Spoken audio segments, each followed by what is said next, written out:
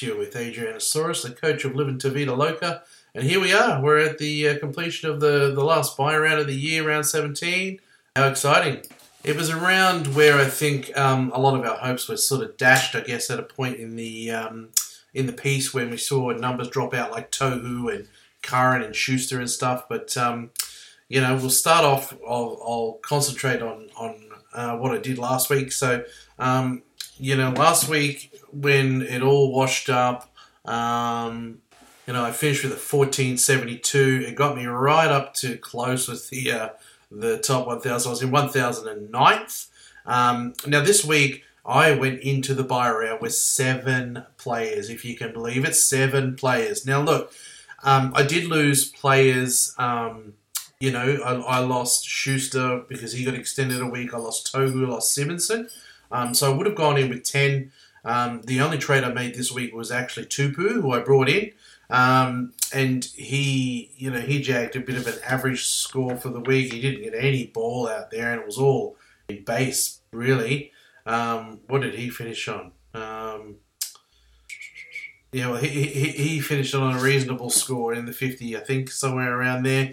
And, it was a fair trade. I was hoping for a ton from him, but, when in that game, the Roosters barely got it done against, the Bulldogs. And as a result, he didn't get over for a pie or anything. The ball sort of didn't get past Hutchinson and old mate there in the centres. So all in base, I think that the trade was all right. And he was somebody that I sort of thought to run home for the rest of the year. And Hutchinson's not going to be in the halves for long, I guarantee you that, because he's woeful. Now, second trade, was I going to use a second trade? The only people that I sort of wanted, if I was going to use a second trade, was Nicarima, who finished on 17. Joey Manu as a short-term play. Now, he finished on 72, and I'll admit that is a good score in a buy round. The reason why I didn't get him is because, I can only really see 2 games, maybe late in the year, third max, that he's not going to be in the centres. And in the centres, he's just not even worth it as far as I'm concerned. And look, on the price that we value a trade on, I don't think 72 was a score that was worthy of a trade. And the other one that I was contemplating was Ramian, who he finished on 36. So, to be quite honest, I went in and held a trade this week. I ran with 7, and I, because I value my trades, I'm very happy to have held that trade. And, I've got 6 now going into the run home, and I'm happy with that. I think, when it comes to a certain time in the year, I'm going to be very glad that I held that trade now, because, you've got to put a price on a trade now. And I feel like this year, you even look at this week, I could have gone in with 10 and 3 just dropped like flies. These trades are going to come in super, super handy later on in the year. All right, now that probably leads to the score for the week. Obviously, going in with 7, I wasn't going to be kicking enormous goals. But I'm quite happy with my score. I got a 647. Last couple of games I've still got to update, I know. 7 players, 647. It's a good average per player. I didn't get any real terrible scores. I think the scoring for this round was probably a little underwhelming. We didn't see huge tons. We did see, some in the Souths game, which obviously saved a lot of people who sort of captained or VC'd correctly. But look, I'm okay with 647 because I chose to save the trade. I could have gone to Joey Manu for for example, and I would have finished on a 720 odd. But 647 is going to be below par. I think that par this week is going to be probably 750 to 800, I think, is going to be par. So I'm going to probably be 100 to 150 below, but it's just one of those ones where I had some adversity, to deal with some players down, like a lot of you all out there had, and I just wasn't willing to make a trade and waste a trade because they're not players that I actually wanted in my team. So, look, I might see some red arrows, but to me, I think hopefully the red arrows that I see this week are going to be green arrows at the end of the game where it's most important. So 647 is going to be below par. I think it's 150 below par. Ranks, I couldn't even guess really what ranks I'm going to go down this week. I just hope the damage is minimal. I'm winning 5 out of 10 of my leagues this week, so I think the drop hopefully is not enormous. And, we'll just have to wait and see. I don't think I've got much to update at all. But, all right, into the Turbos Hammies Cup. The buy round's always a tricky old one in the Turbos Hammies Cup because, you might be up against people that they might be head-to-head players. I don't think many in the Turbos Hammies Cup are. We're all sort of playing overall. But going in with, completely different outlooks on what they're planning to do for this week. I was up against Savs from the SC Experience. He actually went in with 8 players, so he had an advantage over me with an extra player. And Aiden's gone and given it to Savs. I tell you what, looking at Savs, how he played this week, he had the VC on Garrick, and to me, if you were going to put the VC on Garrick, you had to put the C on Cody Walker. Or if you had the VC on Cody Walker, you could have put it on his eventual captain, which was Sean Johnson, or you could have put it on Tupu, or, one of the people from the later games, but you had to have some sort of combination of a Cody Walker in there, and, he paid the penalty for that. I've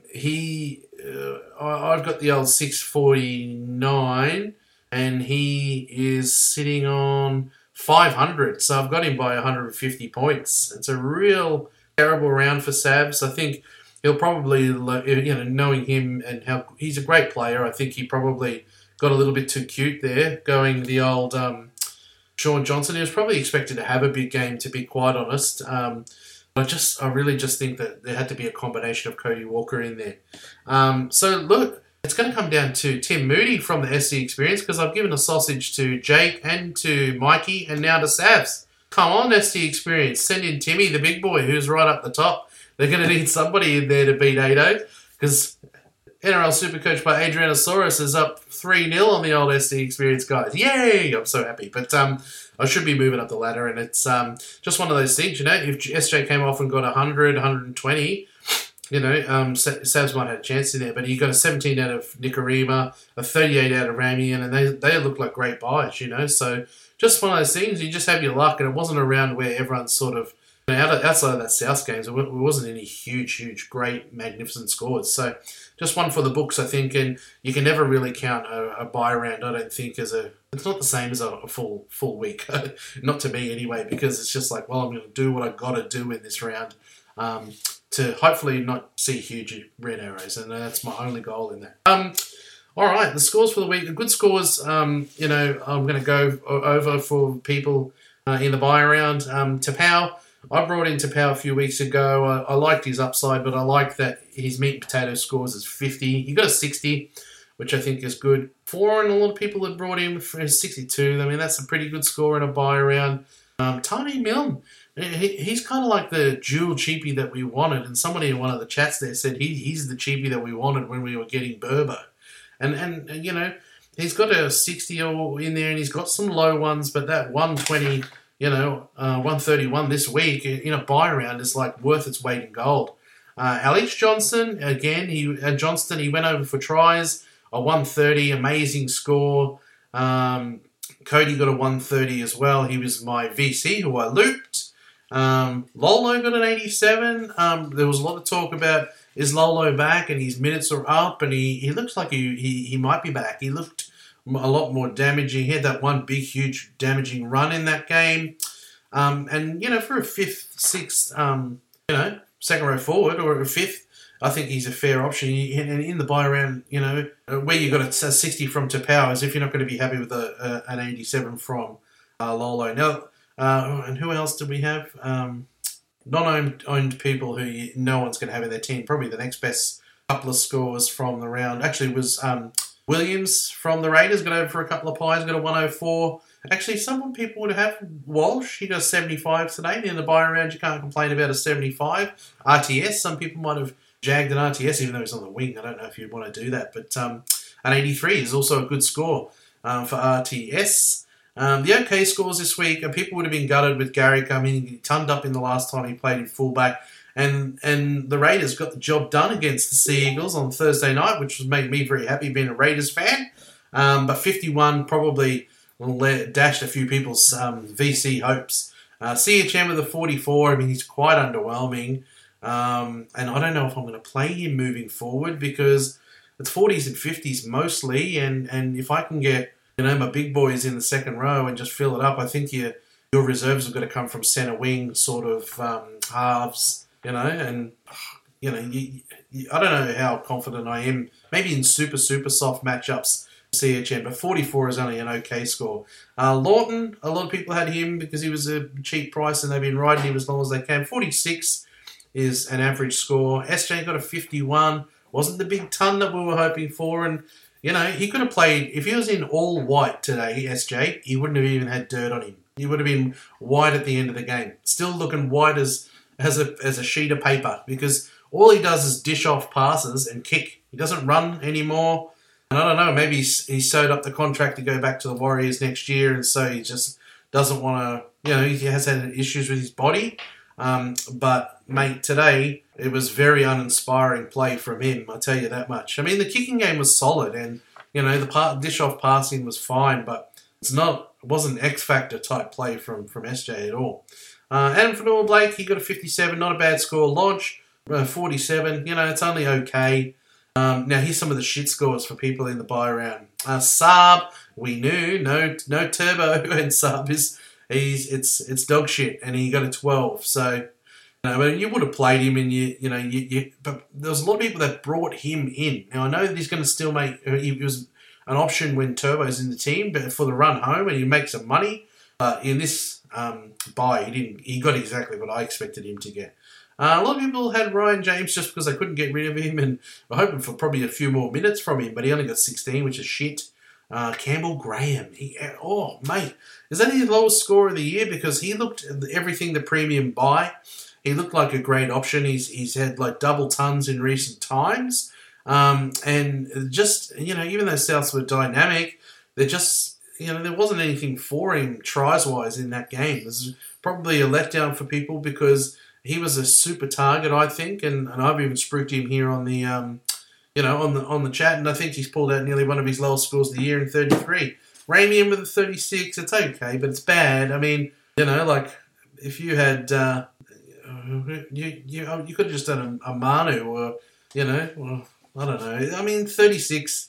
That's one of his lowest scores, because he's sort of basing around 50, So, yeah, it'll be a letdown for people in the last game of the round. You're sort of hoping to make up ground, and you have Ramian and Nicarima, for instance. You get 36 out of Ramian and 17, out of Nicarima. It's a real kick in the nads, really, and unfortunate. But they were the ones that were sort of, the letdowns, I think, for the week. So, yeah, so that's where it is. Updates, I don't think there's going to be huge swings in updates, to be quite honest. And I think, the par is going to be about 750 to 800, I think. And there's always movement in a buy around, whether it's green arrows or red arrows. You'll move somewhere. And I think I'm going to be heading down, which I sort of anticipated going in with sevens. Sevens is really low.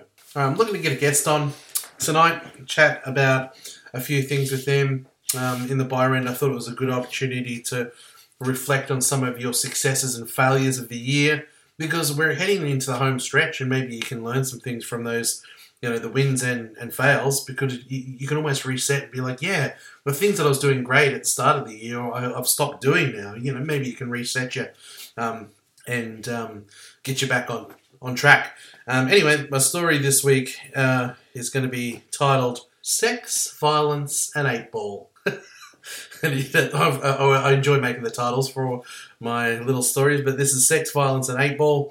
I think it's important that I probably share a little bit of a bit of an intro to this story, because there is actually violence in it, and I thought it's reasonable to go and give my view on violence so that it doesn't seem like I'm glorifying the violence in my stories.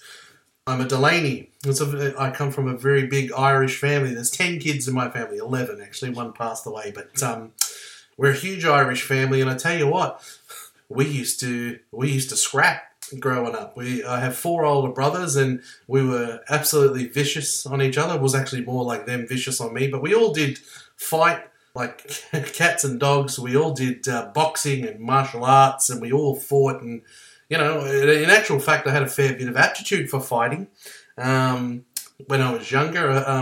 I think mainly the reason is because I was sort of fight fit in a way, fighting much older opponents, being my brothers, and I just had a great fitness to fight against people bigger than me. And to truth be told, I'm actually quite ambidextrous, so I had a really good.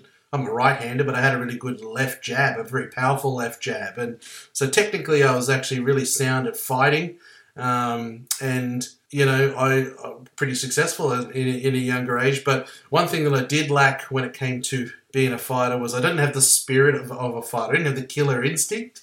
Now, anybody who's done fighting before, particularly boxing, knows that you've got to have the fighting spirit. You've got to have the killer instinct to want to take down an opponent. And I never really actually even had that. I would help people in fights, and I would always feel immediately terrible at the end of it. Like, I'd feel really bad for hurting them. And I mean, even if I've been in a fight at a pub with someone who's gone me, and I've fought with them, I feel bad about that too. And I think the long and short of it is that I'm a lover, not a fighter.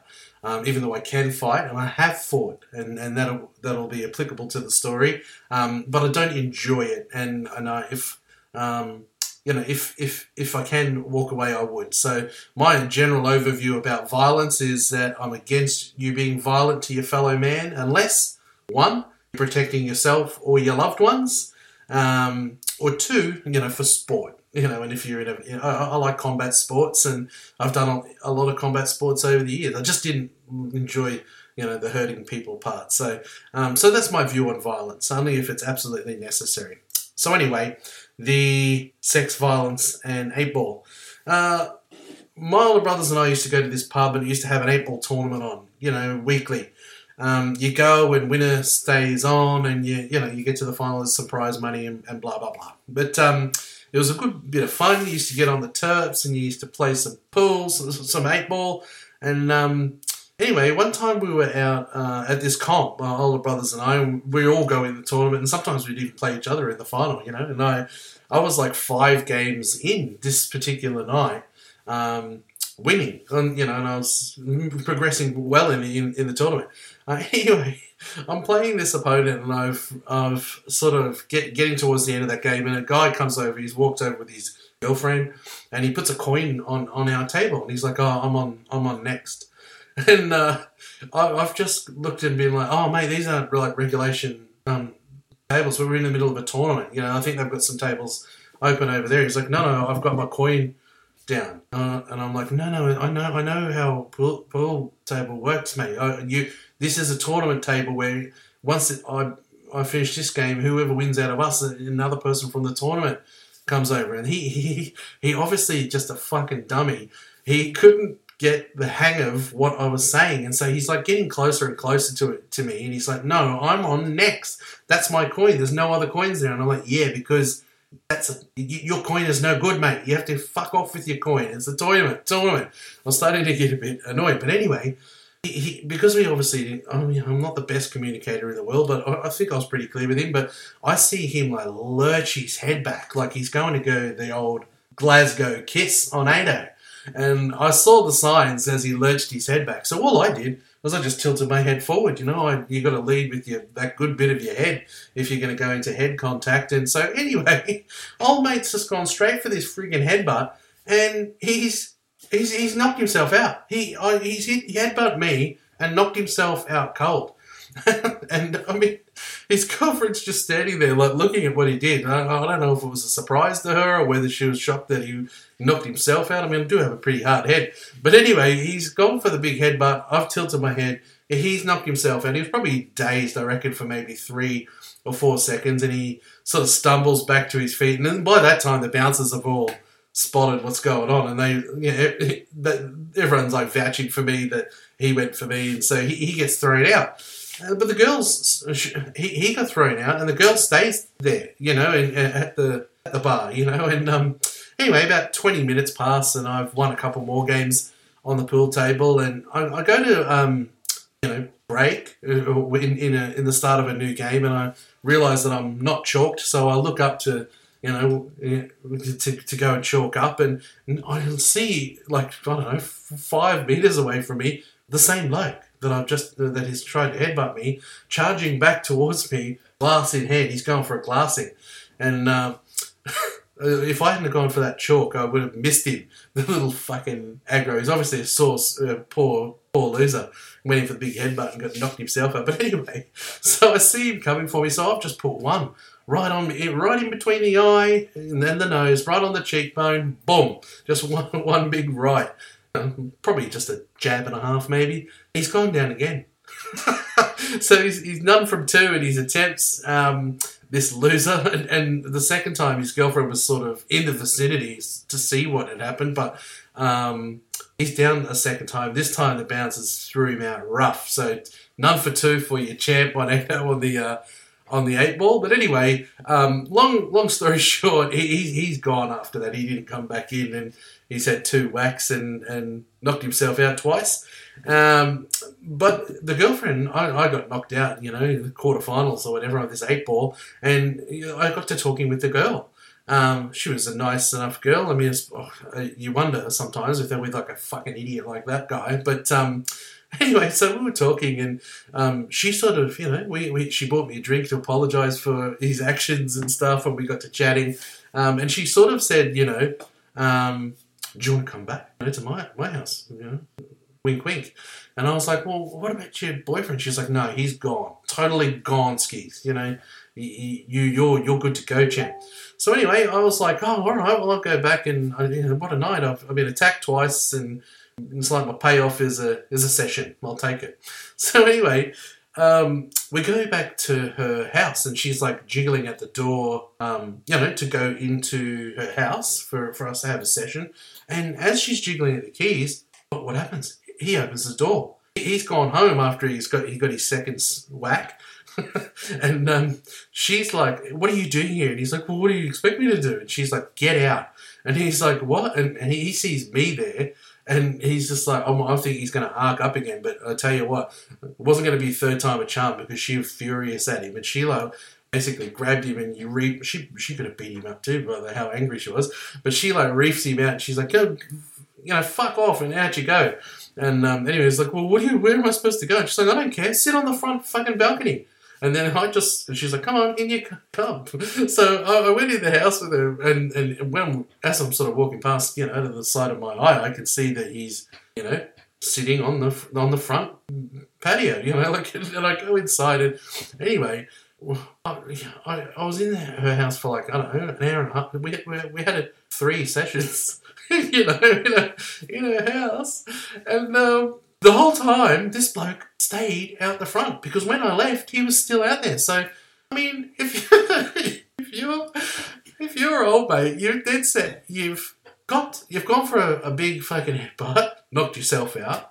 You've gone to glass someone, got knocked out, and you had to sit on the front balcony of your house while someone absolutely rogered your missus, and then left. So there you go. It was sex, violence, and 8 ball. And it was just I ended up going home just like, what the hell, mate? They've got the worst relationship in the world. And it was one of those nights. That's one for the books, that one. And anyway, that's it. Now, hopefully the next time you hear anyone, it's going to be my guest, and we'll chat successes and failures of the year. All right, so welcome to the show. My wonderful guest on tonight's show in the all-important buy-around, Maxi Evans. How are you, mate? Oh, I'm good, Adrian. It's good to be back, Good to be back chatting to you. It's been one of my things that I've been interested in getting on is your podcast, because I listen religiously on Sundays. It's good to be here, big buy-around. In some respects, I don't know why I'm on here, because my ranking is terrible this year. But it's always good to have a yarn about Supercoach with my good friend Adrian. Yeah, look, I mean, I wanted to have you on because actually it's one of the first people to compliment me on my podcast was obviously you. And we know each other from the Supercoach experience. That's where we first met, doing that show. And I've sort of branched out to do, I'm sort of like a mix of NRL, a bit of tinfoil hat, a bit of Supercoach, and a bit of Joe Rogan experience. I'm like, I tell a story or two. Tonight, my story was actually sex, violence, and 8 ball. It's an interesting story about sex, violence, and 8 ball. So you might enjoy that one when you listen back.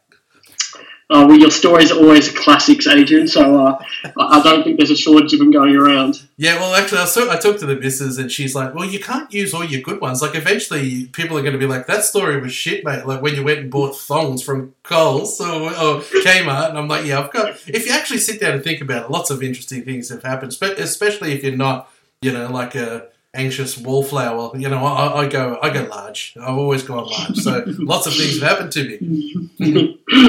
Oh, it's always good, mate. It's always good. Keep them going. All right, so the big round 17 buy round, I'll just tell you how I've gone. I went in with 7 this week. Now, I'm sitting in 1,009th overall, which I think is pretty good. But I lost the bad news on Schuster that he was going to be an extra week. That really... because I was holding him for so long, but that was a disappointment. Obviously, I bought in Tohu last week, getting ready for the bye, and I lost Simonson late. So I just, I lost 3 people. I would have had 10, and I just didn't want to use 2 trades this week because I think trades are really important. So I finished on 647 pre the final updates, which is nearing up 100 a player, which I think is pretty good. I think par this week will be about maybe 750 or 800, like that sort of area.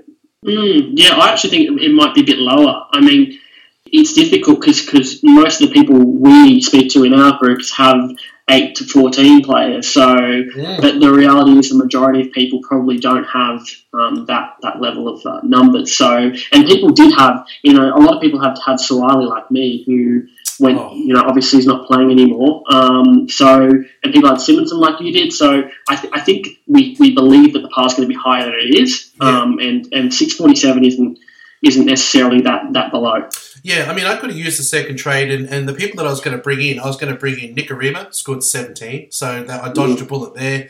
I was going to go a little short-term play on Joey Manu. He got a 74 or 72, and I think he might get another game at fullback next week. So that was one that I could have maybe gone, or I was going to go Ramian, who got 36. So, I think I just valued the trade, and I think at the end of the year when others, it might cost me 100 spots this week, but maybe in the long run, I might gain 500 or more because wherever people can't trade, I can.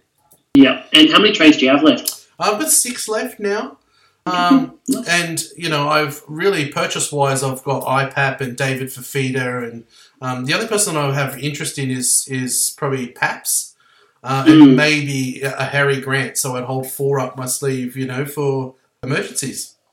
Yeah, and I don't, people want to get Harry Grant in, but with his injury history, he might not be a trade-in. And same as Paps, like if you've got Kenny and Turbo, you can run comfortably with them. And yeah, it's ideal to have Paps when he comes back. But there's 2 things with that. Is he going to average necessarily that much more than your Teddies and Turbos? But also, he's got a concussion history. If he gets 1 more, he's gone for the year. So especially when you have low trades, it's not play you really want. You only want to have maybe 1 of them. I've got Maddo, who's like that. If he gets concussed again, he's going to be gone for the year.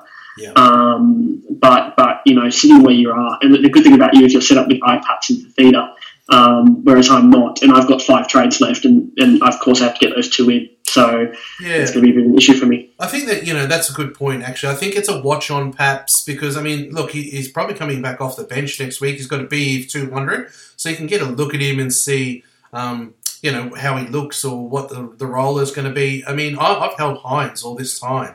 And until I see his role sort of digress, I'm going to just keep Hines and I'll flip it. If there's ever a point where that tilts and Paps is looking good and he takes back the full-time spot, I'll just flip Hines to Paps. Yes, easy. Yeah, easy. And, so how have you scored for this week? Well, I had 7 going in, and I wasn't going to make any trades, but I started seeing the games coming up, and that's the problem is, when I'm watching a game, I know I can sit down and watch the whole thing. I kind of want to bring in players who are in that game. So the good thing is I'm a big Manly fan, and I rate Hamuli Olakau'atu quite a lot. Yeah. He's just a fantastic player. Manly's run home is absolutely excellent, and he's just a player who, yes, he relies on those tries, but in a Manly side with Turbo in it, he's going to score a lot of them, is my view. So I brought him in, which was, I played a bit overs. I was supposed to bring him in last week, so I brought him in this week, so he helped me out. Got you got 70 odd, yeah. Yeah, and look, we didn't. Manly played a terrible game. Yeah, he got that try, but his base has been steeping up. So I think he's kind of a player you can play in good matchups. He's a massive point of difference. So I brought him in, and I also brought in the South hooker. I nuffed out hooker position, just so I can get some money for Papali and Fafia next week. So I ended up on 740. Which is I'm pretty happy with. I'm not sitting in a great rank, but being in the 7,000s where I am, I reckon that's going to get me, a good move, and obviously set up to buy the good players next week. And who did you captain this week? I mean, I VC'd Cody Walker and just looped. I VC'd Garrick and captain Cody Walker, and that was a good thing. I was going to go AJ or Cody Walker, and luckily went Cody and didn't have to rely on. Waiting for the other games to see how my captain would go in terms of this week. On that subject, I'll cover. Did you enjoy that game? I'm a Raiders supporter and you're a Manly supporter. Huge upset, the old Raiders. I was just so happy. It's conflicting too, because you have. Obviously you're a Raiders fan. Obviously I want the Raiders to get better because it's been annoying listening to this podcast and seeing another Raiders loss. It's just like, come on, let's just help Adrian out and get a win. And then, of course, Tim's brother Sam scored a double. So it's like, I'm cheering, but my Manly side's losing. So look, it was a fine game. It's good to see Raiders get back into it. And I think for Manly, it's the kick that they need to really, get involved for the finals. Yeah, and I mean, look, we do. I mean, everyone's like, oh, you can't win without Tommy. It's like, well, it's the best player in the game. Do you think that the team's not... And actually, it's probably their best two players, if we're being honest. I mean... Yeah, DCE carries our side without Tommy in it, and that's why we were able to win that game without Tommy, is we're fine because, in some of the games, DCE just manages really well, but when you've got Walker... in foreign, it just didn't work, and I don't know why Cust wasn't in there. Yeah, same. There was a lot of stuff going on, but I'll take it, and we're back up into 11th Raiders. I don't know if it's we could just be terrible again next week, but it looks like they're going to be moving 12 teams up to Queensland. So, famously, my girlfriend bought me for my birthday, which is in March. The Raiders were playing the Titans at the Gold Coast, so she bought swanky hotel and gourmet, expensive restaurants, and then because of COVID, we got locked down and the game got moved. So I might be able to get some Raiders games if they're all up here in Queensland because we got crowds. We can go. Yeah, so, you'll have Magic Round every week, hopefully. Yeah, it'll be good. Well, I know at Magic Round is a real dangerous prospect, I'll tell you that much. But anyway, all right. So I get off topic. But actually, in the Turbo Sammy's Cup, I had Savs this week, and he only scored a 500, and I was absolutely shocked because who did he captain? He captained Sean Johnson. 52. Now, I was surprised because I just thought whether it's a VC or a C, Cody Walker's going to be one of the combo, and I was he did the VC on Garrick, so I was just surprised that he must have anti-potted Cody Walker, and, there's 100 points, unfortunately. Yeah, I mean, sometimes you make moves like that and they pay off for you, sometimes they don't. I mean, it's hard when you're looking at that South game to kind of go against anyone there. I think the pod captain would have been AJ, and that's what I was going to do. I was going to anti-pod Cody Walker by going AJ, and but SJ, I mean, Subs is known for the big bollocks picks and didn't pay off for him this week. I said at the top of the show, if he was wearing just all white, like white terry toweling, he wouldn't even got one bit of mud on it today. All he did was dish off passes and kick, and he kicked fabulously well, I'll admit. Lots of forced dropouts and things. He did have a real organising game, but he didn't run the ball, and he didn't do anything dynamic, and it was unfortunate, really. Anyway, in Turbo Sammy's Cup, you've joined the group now, and you'll be a part of the Turbo Sammy's Cup next year. Fantastic. Looking very much forward to it. I'm looking forward to being the wooden spoon next year. So, always happy to sacrifice this tribute.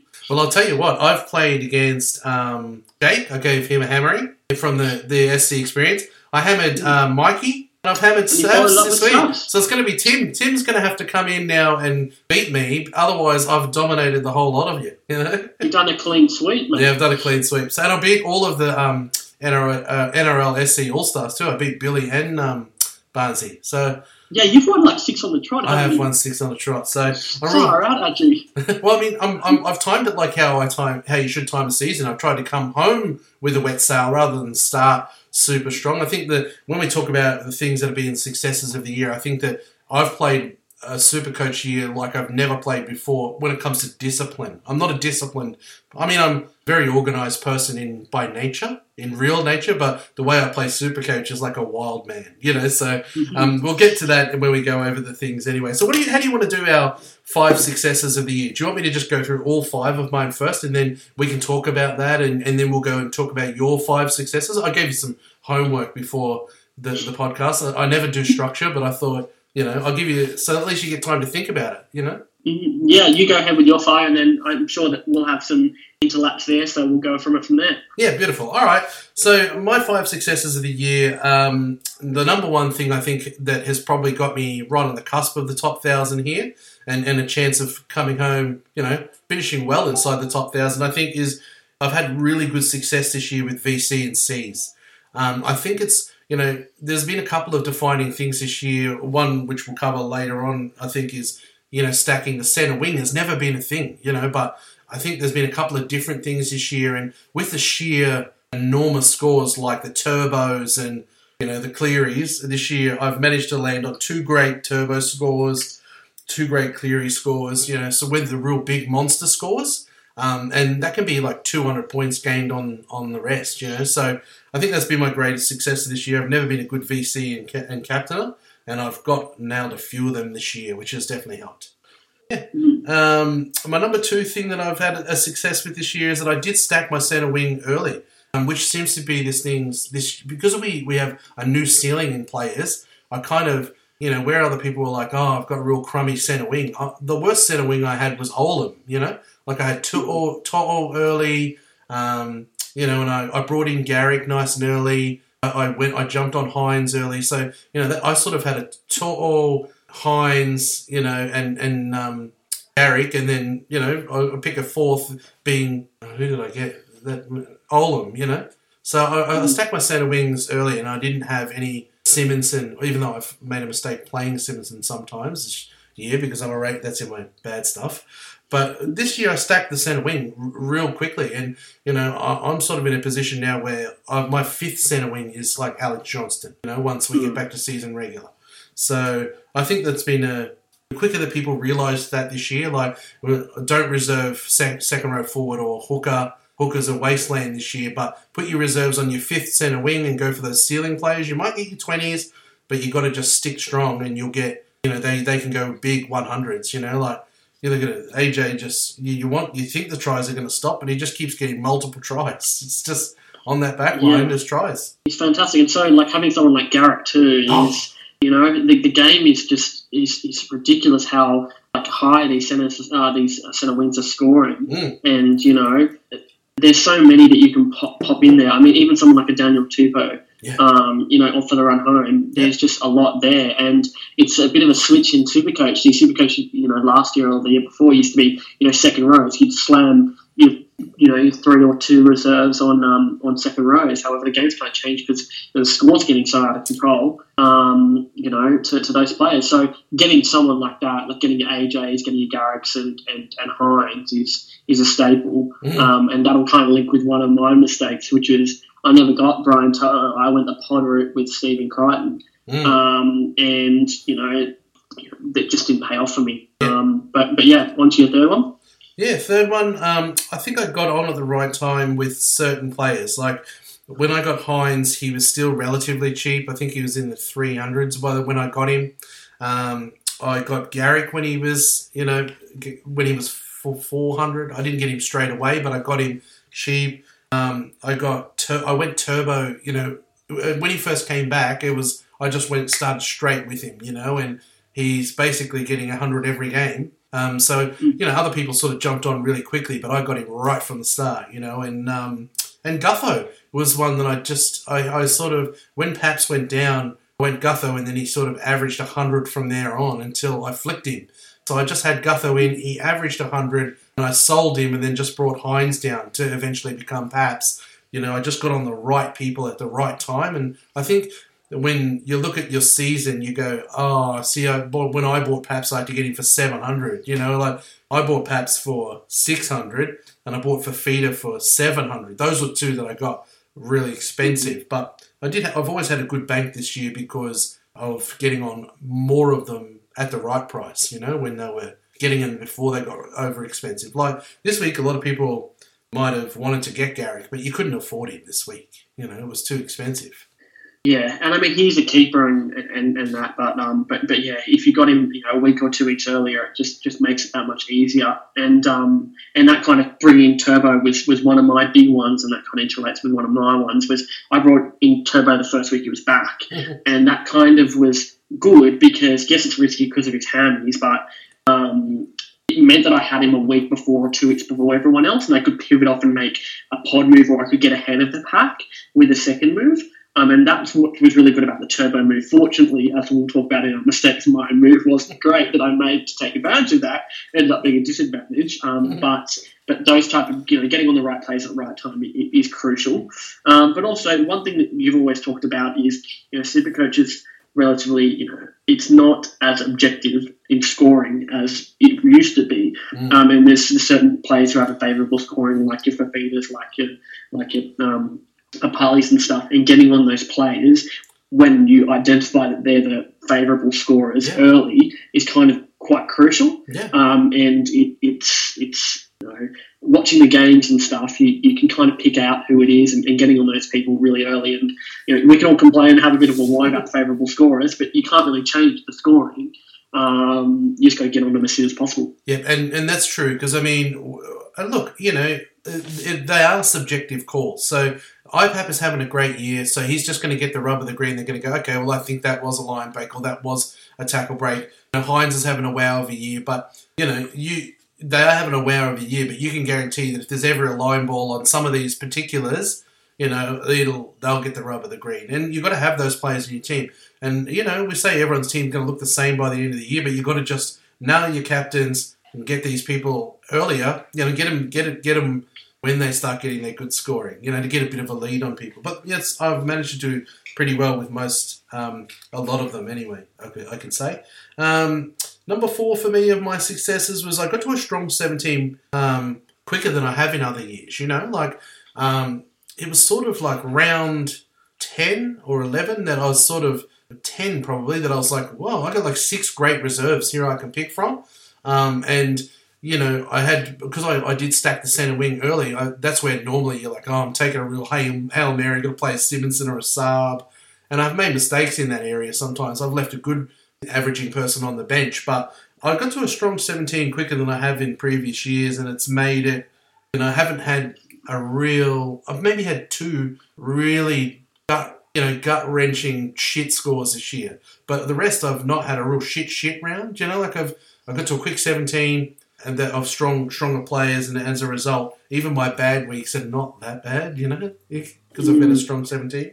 Yeah, and I think minimising the lowest, the how do I say, you know, not having those Barneys, having some low scorers is important, because the reality is with the Supercoach the season, you're always going to have your ups and your downs, but it's minimising the lows of the lows that really helps you balance out a good side and get in that top 1K, 2K. At number 5, I've probably done sensible, sort of balanced trading, and I've held my nerve and saved some. So I think putting a price on your trades is important. Like this week, for instance, you know, I could have finished with an extra 50 or 70 points, but you've got to ask yourself, is trade worth 50 or 70 points? You know, so I think I've thought about that this year, and I've saved some, and you know, I think I'd love 8 trades to run home, but I still think that for me, every year I run out with 5 rounds to go, and I've got 6 now, and that makes me happy. I think I've saved some, and I haven't wasted one just for the sake of wasting it. Like, I think, you know, someone I mention often on the podcast, because I chat to them all the time, is Kando, and I think this week because he had a bit of an average first buy, he wanted to go large in this buy. And he really should have saved a trade this week if you're being sensible, because he's on the same amount as me, but he went and brought in, I think he went a Manu and a Nicarima, maybe. So it was a success maybe short term with Manu, but I reckon that could almost be a mistake long term. and you didn't get a score out of Nicarima. So you kind of, I think that I'm jumping the gun. I haven't done that as much this year. Sometimes in years prior, I've just gone, I'm going to pick him. I did one of them there in my, well, actually, I haven't got them as a mistake. I've got them there a success and a fail of the year. And we'll talk about there. But that's it. Yeah, I think I've traded a bit more sensibly this year. So I won't go to my fails. We'll hear your successes, but I'll tell you who my success and fail for the year is. It's Regan Campbell-Gillard, the big moustacher. I don't know why I brought him in. Like, at a point where we're going to the first bye because Parramatta were playing, there were so many other players I should have brought in instead. And I don't know why I grabbed... It must be the mustache. I love him. And I just brought him in. But look, I've actually, when I was looking at my run home team, in order to get rid of a Utikamano and a Linu, I decided I'd just hold RCG to the end of the year. Because his wheelhouse is really good. He doesn't get any lower than 50, so he's not going to be an AE nightmare. And he's actually sitting 12 for front rowers this year, just outside the top 10. Here's some of the people that he's got an average of 58.3 for the year. His lowest score of the year is 40. He's ahead of these names: Tino, Clemmer, Paulo, Adam Fanua-Blake, Takiaho Lodge. Heaps of people have them in their team, and he's ahead of all of them. So at the time, I haven't got any like enormous wow scores. I've got a lot of 48s and a lot of 50s out of him, but you know, he's been better than some of the other choices out there. He's not the worst. So he was sort of a win and a lose for the year. Yeah, and you'd think that with the run home, his minutes will start to pick up a bit. There's going to be a race for top four for the positioning. So, and he's always that kind of player who steps up for big games. So, yeah, and you can kind of monitor him. You can monitor him playing as your 19th, like you can keep him there as 19th, 20th man, and then just bring him in for weeks where you think he's going to score better. And I think that trade actually was more in spite of Isaiah Papali and you not wanting to go, mate, he's got favourable scoring, let's get into him. But still, it plays off for you, and it's a play you can keep for the rest of the season. I couldn't afford Papali at that time, but in the year, a couple of times I've played RCG out of desperation, and both times, one time I got an 87 and another time I got a 92. He scored a try. So the two times I've actually played him, he scored wonderfully well. So he's kind of like my success and fail of the year. Like, it was just a illogical, silly thing to do, but he's actually doing pretty okay, Yeah, it's funny how Supercoach works. Yeah. So my biggest successes kind of relates to you, as we spoke about, trading Teddy when his first game back. I traded in Turbo for his first game back, and I traded him in for Teddy. And that was, that week Teddy scored 40 and decreased in price around 76k, and Turbo scored 116. So that was an amazing trade for me. Not only did it net me 80k and 76 odd points, it helped propel me to, and I captained him that round too. So it was a really, really good captain choice for me. I think that my successes are more in terms of weeks, because I've played the game a bit different this year. I've played it more of a, who looks good in the field, who looks more likely, rather than more of a stat-based one. And it's got me into trouble with certain players. But people like, Jerome Hughes, Ben Hunt, who look good every game. There have been some really good trades for me. Like, I brought in Jerome Hughes. He's averaged 76 since I traded him in. Ben Hunt, I traded in a hooker. He's averaged 81 since I brought him in. And probably one of the last ones is, as you spoke about, going with a pack with certain players such as AJ and Garrick in the centre wings has been really important. And I'm glad that, whilst they've been a bit overs, and I haven't been as lucky as you to also as smart as you to bring them in at the right time. I brought them in a bit late. I've kind of just gone, oh, well, those are the players, they're going to score well, let's bring them in rather than anti-potting them or items like that. So those are my 5 biggest successes. My critique of that is that, Ben Hunt, I think, has been a great buy for people this year because, hooker's been a shit spot, this year. And, I've been on the podcast saying the best hooker, of the year is the Cheese. Absolutely, yeah, and those tries don't seem to be drying up for the Cheese. Yeah. And people like T. Williams and stuff jumped on the Cheese, and that week everyone was going, oh, the tries can't keep on going, but he just can. People in the Storm, it's like Jerome Hughes is going to be a keeper for the halfback, and is he necessarily everyone's picked to be a keeper? No, but because he's in that Storm side.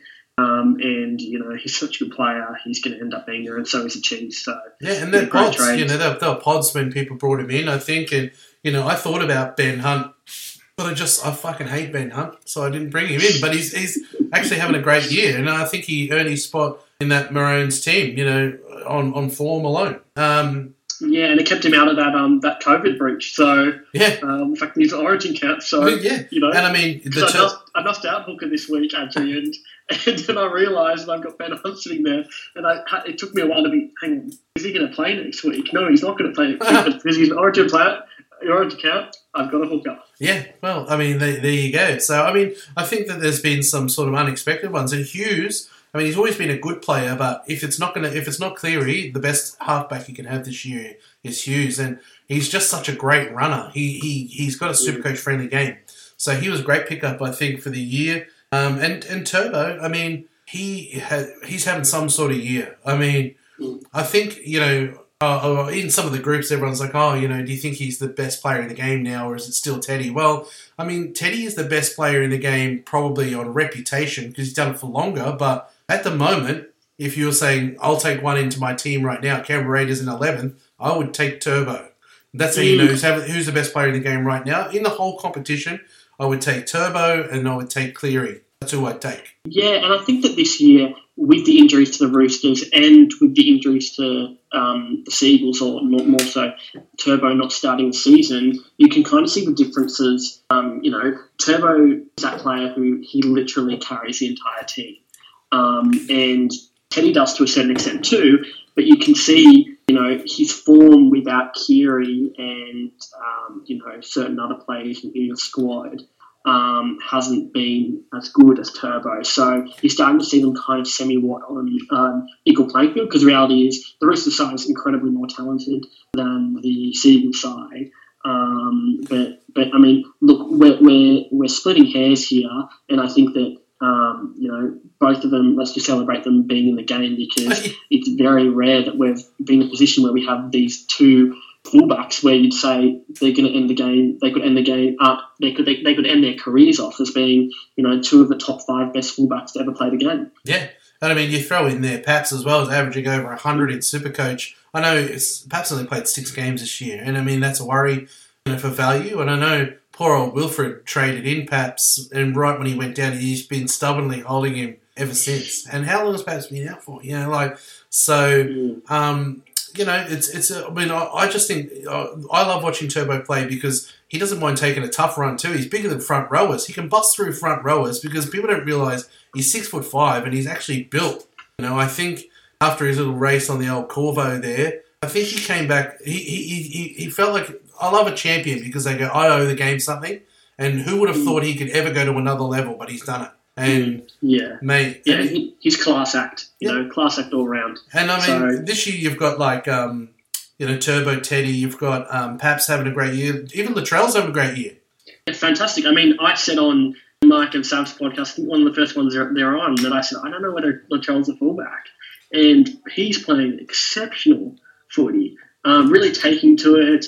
And it's good. And I'm happy that I have to eat my words with that one, because it's just incredible that we've got this much talent in the league at one time. Yeah, it's great. I can't remember the last time that we've watched footy where it's been like that. Yeah, and I mean, in Origin, because Turbo and Latrell are fullback fit, they're just nailing it, the fitness in the centres. What an inspired move by Freddie. I think it's going to be 3-0. Going to be at the Gold Coast now, the old State of Origin 3. I mean, I could go to it, really, but maybe. Sure, Adri. Yeah, I mean, I've been to one game in Queensland wearing a New South Wales jersey, and there's vision of me on the news tumbling down, flights and flights of chairs because I got kicked the fuck out of by some Queenslanders in the crowd. I just got set upon because I was being an arrogant mofo because it was, when it was Super League and Noel Goldthorpe kicked the field goal. It was a famous when it was a Super League State of Origin. And anyway, it was a very famous game and he kicked the field goal to win the game and I was rubbing it into Queenslanders and I was getting punched by women too. Like I just got the crap. So, I mean, if I went, I'd have to go in regular clothes. Who goes to an Origin in regular clothes? I don't think it's going to be a good atmosphere up there for New South Wales people when it's a 3-0 drubbing. No, just what you do, actually, is you wear like black, and then as soon as New South Wales win, you walk out of the stadium with the Blues jersey. Yeah, I mean, Kim, she's just like, when we, this is my partner, when we go to games, she's like, look, just sit in the supporters section because, the lip on you, you get too rambunctious at the games, and it's okay for you because you're a little goer. You're an Irish goer, but she doesn't like beers being thrown at her, and I've got to think of her. So, and the Canberra supporters, I'm probably the nastiest Canberra supporter out there. All Canberra supporters are lovely people generally.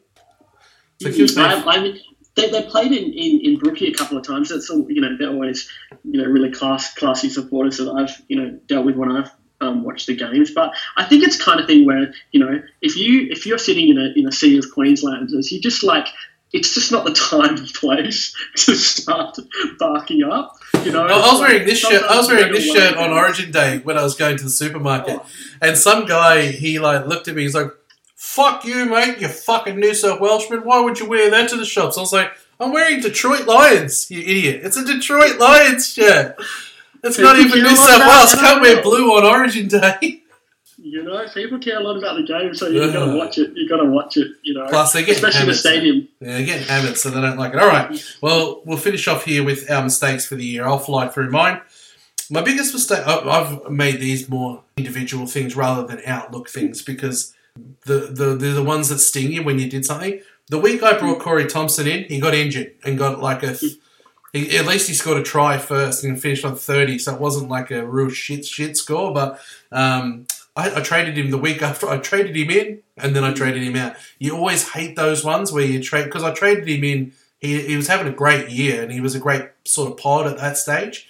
So I traded him in and had to trade him out. I traded him in for his injury game, and then traded him out the week after, so it was a completely wasted trade.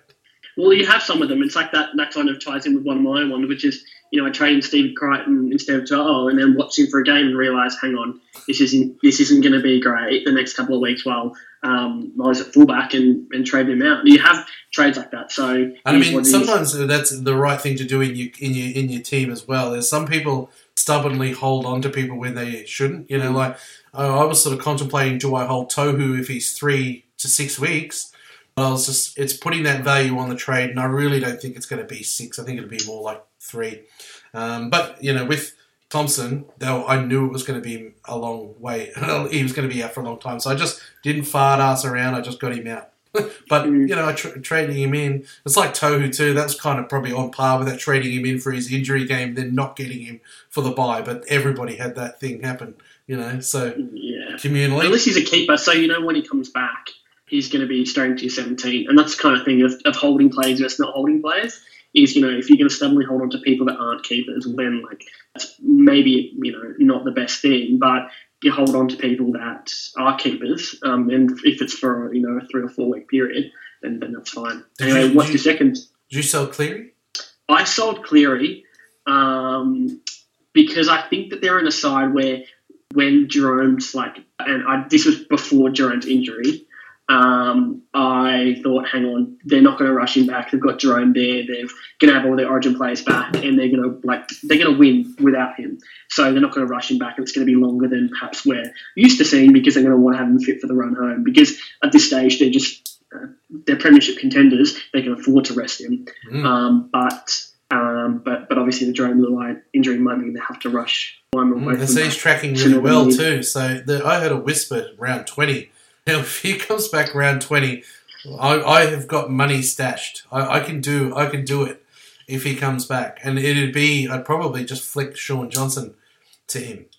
So I think that's where the advantage of holding a trade. When I was saved a trade this week, my thought was do you want to get Cleary back as a trade? And that could be the difference between a top 2,000 and a top 500, because you got Cleary when he was back. Because Cleary will come back and average 100 when he gets back straight away. Mm. And maybe Jerome Hughes is the way that I go, because Jerome Hughes is increasing in price. Maybe if you just nuff someone out, you've got enough money. But it's going to be like enough to get the money and then Jerome up to Cleary. So that's why I saved, all right, so another mistake is I didn't really get IPAP and Fafita. I stubbornly sat on them until Super Trade Round, and when I had the bank in Super Trade Round, I brought him in, and as soon as I brought him in, 77 from Fafita and 120 from IPAP. Yeah, and that's exactly one of the mistakes that I wrote down, is that I have the same thing. I didn't get them, and you just kind of just bite the bullet and get them. They're players who are absolute keepers of the game. IPAPs after 2 or 3 weeks, and this is something that, is always difficulty with Supercoach, but picking those players, after 2-3 weeks, you look at someone like IPAPs and you go, this probably isn't going to be a short burst of form. Fafita is the same. After 2 games, you're like, but it takes you time, like round 5, round 6. Yeah. Obviously took you to a Super Trade Round, and I'm like we just finished round 17. I still haven't got them, so that's I think in alignment with one of my mistakes. We get to a point where they're having a wow of a year, and when they get up around that 800,000, you're like, I'm not paying over for that. I could buy 2 sort of semi guns, and then they just keep scoring 100. 120. Luckily, IPAP was up at 800 and then he went down to 600. But his figures this year are astronomical. And in the front row at one point, I had TPJ, RCG, Utikamano and Linu. Now, front row was one of my errors. I went way light in the front row. TPJ was my premium front row. So when he got suspended, I was like, I have to get IPAP now. And then I'll keep RCG. And then who else did I got? A Tapau. I brought in Tapau. And he got a 60 this week, and he's sort of meat and potatoes. And if he gets his offload, he can get 80. I like him as a point of difference. But, you had to get him. You had to get IPAP because in the front row, he's the top of front row and second row. Top scorer in average. Incredible talent. Yeah. I was fooled multiple times this year, and I didn't read the signs on some players. Like Simonson had that one good game, and I played him the week after, and I knew I shouldn't have. And I played him the week after that as well. Played him for the 2 games after. He got injured in the second one, but I probably played Simonson this year 5 times, and where I shouldn't have. And on each time, the person that I left out was Olam, and on out of those 5, at least 3 of the times Olam scored 60 and above. So I probably left 120, 150 points on the pine, that I could have had. If I didn't, I don't know whether it's because it's a Raiders thing or because I see potential in Simonson. I just kept picking him. And when he went to fullback, I was like, look at that. I got his 100 as well. But I made a lot of mistakes on him. The same with Cody Walker. I love him. And, early on in the piece, instead of just going the safer captains who we could see were doing wonderful, I was going Cody. I was getting cute and going Cody when he was getting 60s. And I captained him in that week when he was in fullback and got 17, which was a big mistake. So I think that some of the players, I didn't read the signs that they shouldn't be in year 17 and who they shouldn't be an option for you for VC or C, I've got a lot of them right, but sometimes I could have avoided those if they just weren't players that I like, Yeah, but you're not going to have an error-free season. And I think that, Simpson was incredible that first game. Fullback. To play in the second week is fine. I think the third week was a bit much because Well, I mean, in the second game, it was blowing a gale. I remember the game where they were doing those kicks and they were going backwards. It was a real horrible condition. So I played him in the third because I was like, I reckon the normal is that 100 game. Well, maybe not 100, but 60, 70s. And in that game, it was a horrible game conditions-wise. But anyway, so I thought I had logic in there, but I probably should have just played it safe and played Olam, who got a 70 or something in that game. Poor old Olam, he just sat on my bench scoring well, and I never ever play him. But you were playing him for 30s before you ended up benching him. Yeah, a couple of those, yeah. One thing that I've actually noticed this year that's actually affected me is I didn't have any dual second row, front row, forward in my second row. I had a couple up in the front row, but that's always a real advantage when, I've had to play Uticamano sometimes because I didn't have a second row forward. I didn't have someone that I could bring up. I didn't have TPJ down there who I could bring up into the in that spot. And I think there hasn't been as many. I mean, who's a playable? You've got like Luke Thompson. You've got TPJ. There's lots of options. IPAP's a duel. So I just never managed to get a duel down into my second row, which has really hampered me this year. A little bit. Yeah, but I mean, a lot of people kept Ryan James, and that was like one of my moves. Is he wasn't a playable second row front rower, but having him there meant I was able to switch between front rows and second rows and cover quite well. Yeah, it's really handy. And I think that when I'm probably only going to do one enough, possibly in the year now, and it'll be probably second row to get us a front row forward in there, just in case. If something happens in my second row, I can bring down, IPAP and then play RCG, like that, RCG to power front row. So I think it's a handy thing that we forget. And some of those, that's a real simple thing in Supercoach, but on those weeks where I'm like, I don't even have I've got to play Uticamano because I've got I can't do anything I can't do anything there, which I've noticed it a few times in the year, which is annoying me. And, mate, I just can't even express how angry I was at myself for getting players like Blore and Burbo. I know the logic in a Blore and a Burbo, but I thought that Blore was going to come straight in and take second row forward, and I got him because I was able to use his money to upgrade someone else by downgrading to Blore, and I thought that he was going to have a better role in that team, and it's just never grown. And I've still got Blore in my team. So, thank God he's injured now. Hopefully he just stays out for heaps. But, he was back, wasn't he? I think he was back. He came back for a bit. I had him too. Now, I can't remember whether I traded him in. I think I started with Blore because he was supposed to be a starter pre-season, and that was not great. I mean, I started with Suwali too, but it probably links into one of my mistakes of starting with a couple of those people early without a proper gauge, and maybe you start with one of them, normally you'd start with one of them like a Ponga in that year when we kind of knew that once he was in first grade, he was going to be a keeper or he's going to be a playable, player. And that was Suwali for me, but, taking it a step further with Blore was probably, in hindsight, one of my mistakes. Yeah, and I think, the best thing that can happen for me because, trades are so valuable now, I'm not going to waste a trade trying to get them out. And I think that Burbo, most likely, when Manly's back at full strength, might drop out of the 17 in there when you get Serenan and Schuster back, which will be fine. And I hope maybe West Tigers, if they can get Blore out or if he gets more minutes. Because if you've got Blore in your team, you can't VC loop. Or with the sheer amount, like if your VC gets 150, it doesn't matter if Blore gets 10.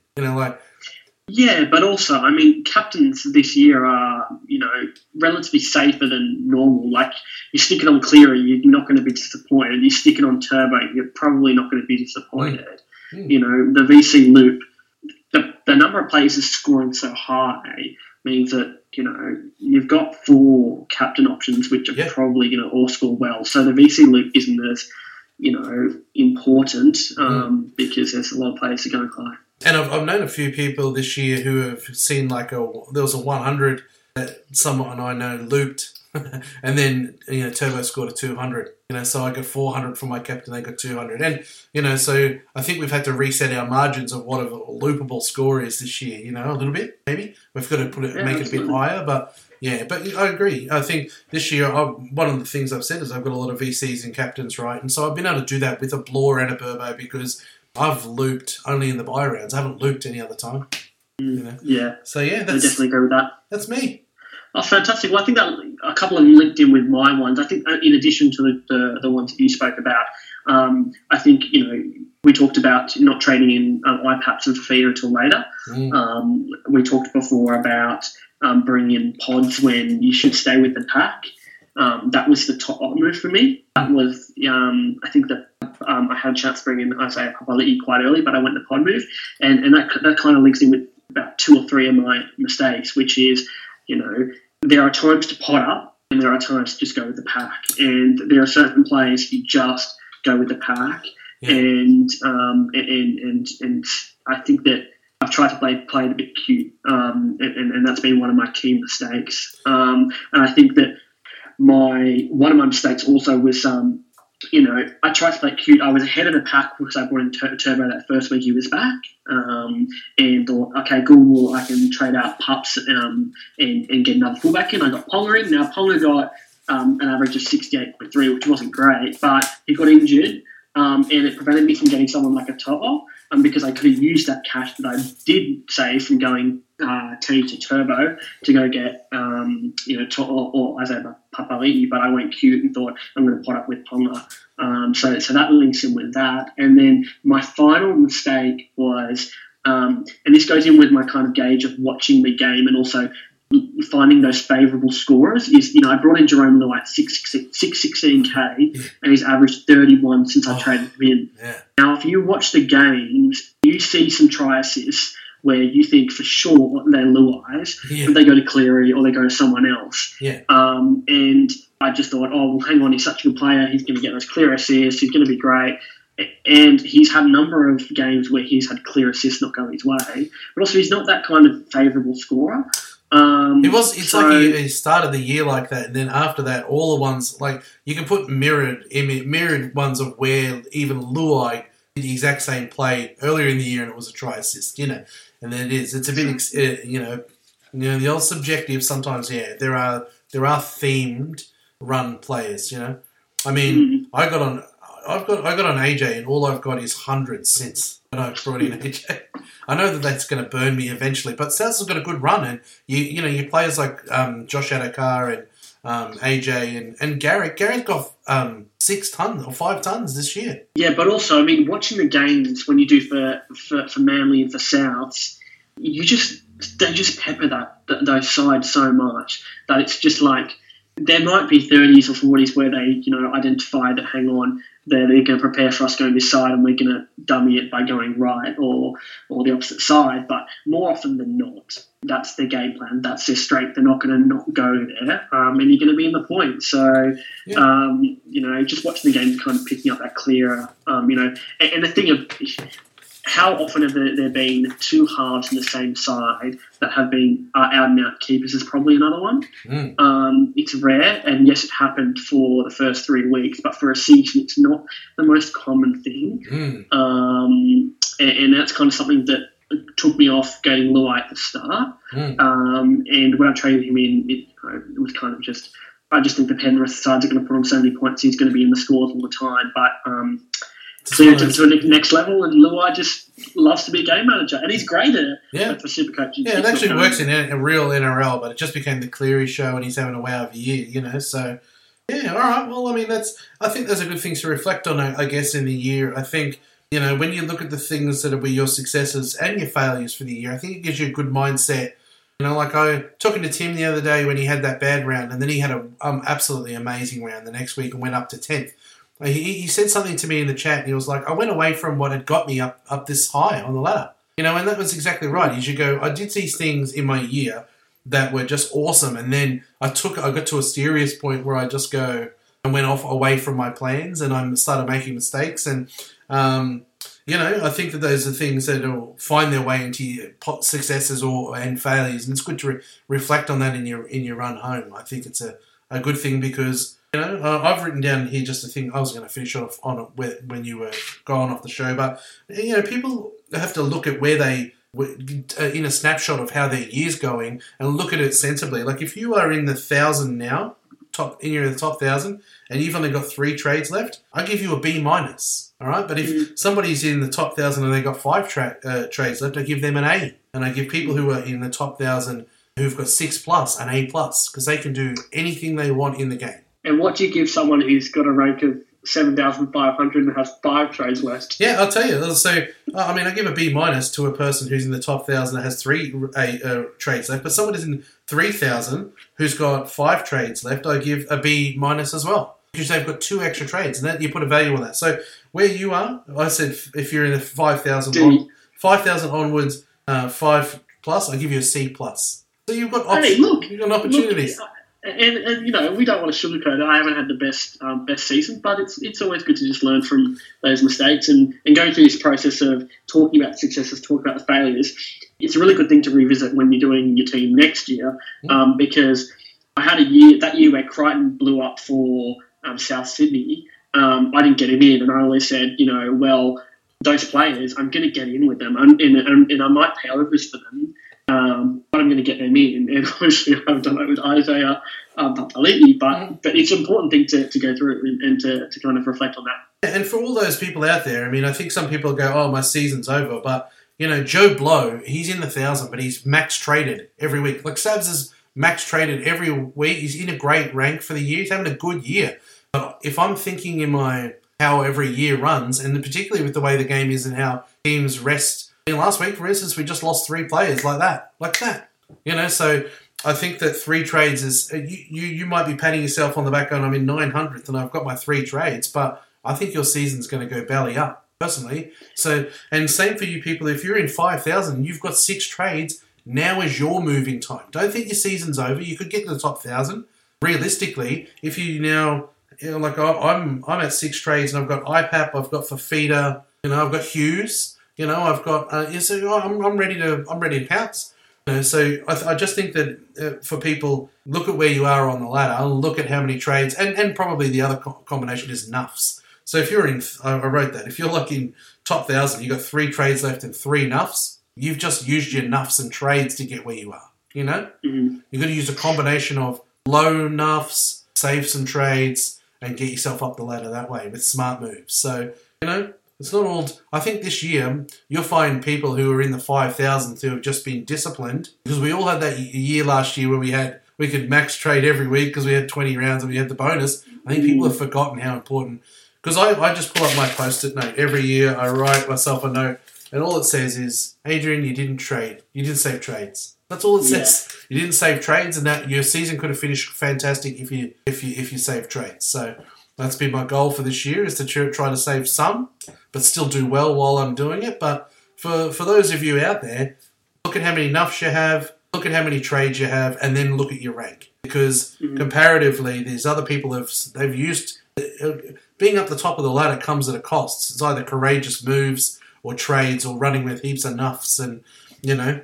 I've even got some people who message me and they're like, oh, I'm going to nuff out him so that I can buy Fafita. Well, you've just created a nuff in round 9 and you already started with a nuff, and the way that they're paying for people, instead of making money on your Hineses and your Garricks or whatever, they're using nuffs to buy their way up the ladder, and it's eventually going to bite them. So for the disciplined players, I think that this year is a year for people who have had a measured year. So I would say to you, 7,000.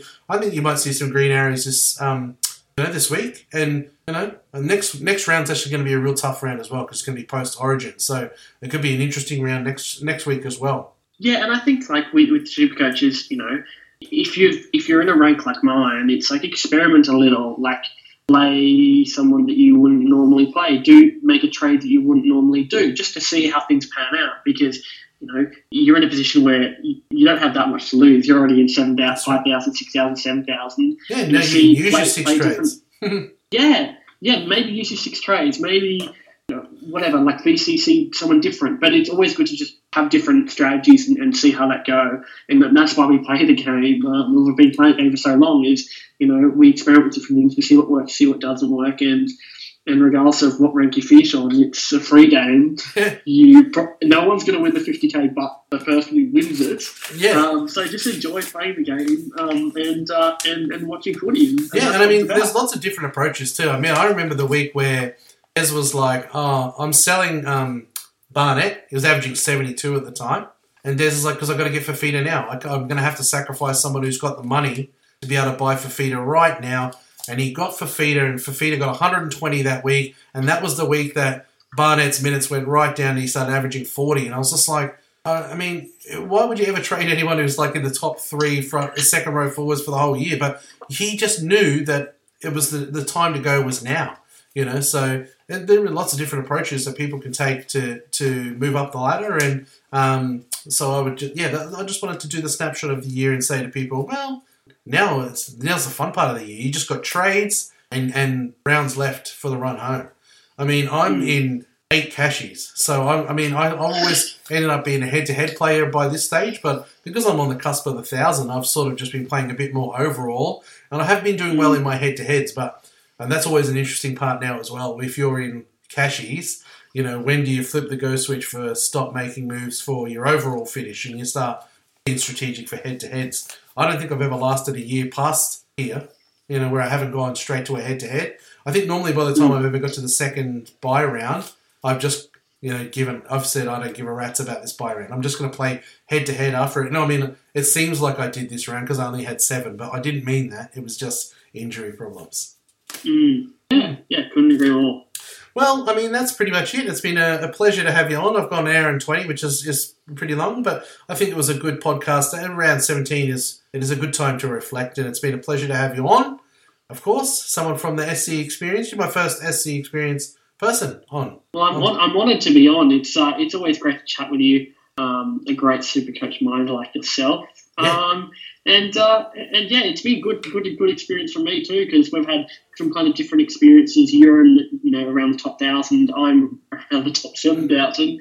But you always have a reflect on these things, and I think it's a great thing to do that most podcasts should do at the end of the season, is having a reflection of the success and the failures, because help you align you for a better season next year. So always good to chat. Yeah, doing it in round 17. Maybe you can fix some of those mistakes before the year's out, But, exactly. Let's hope so. Yeah, and look, this is it's good now to chat. You're dead set coming in the Turbo Sammies next year.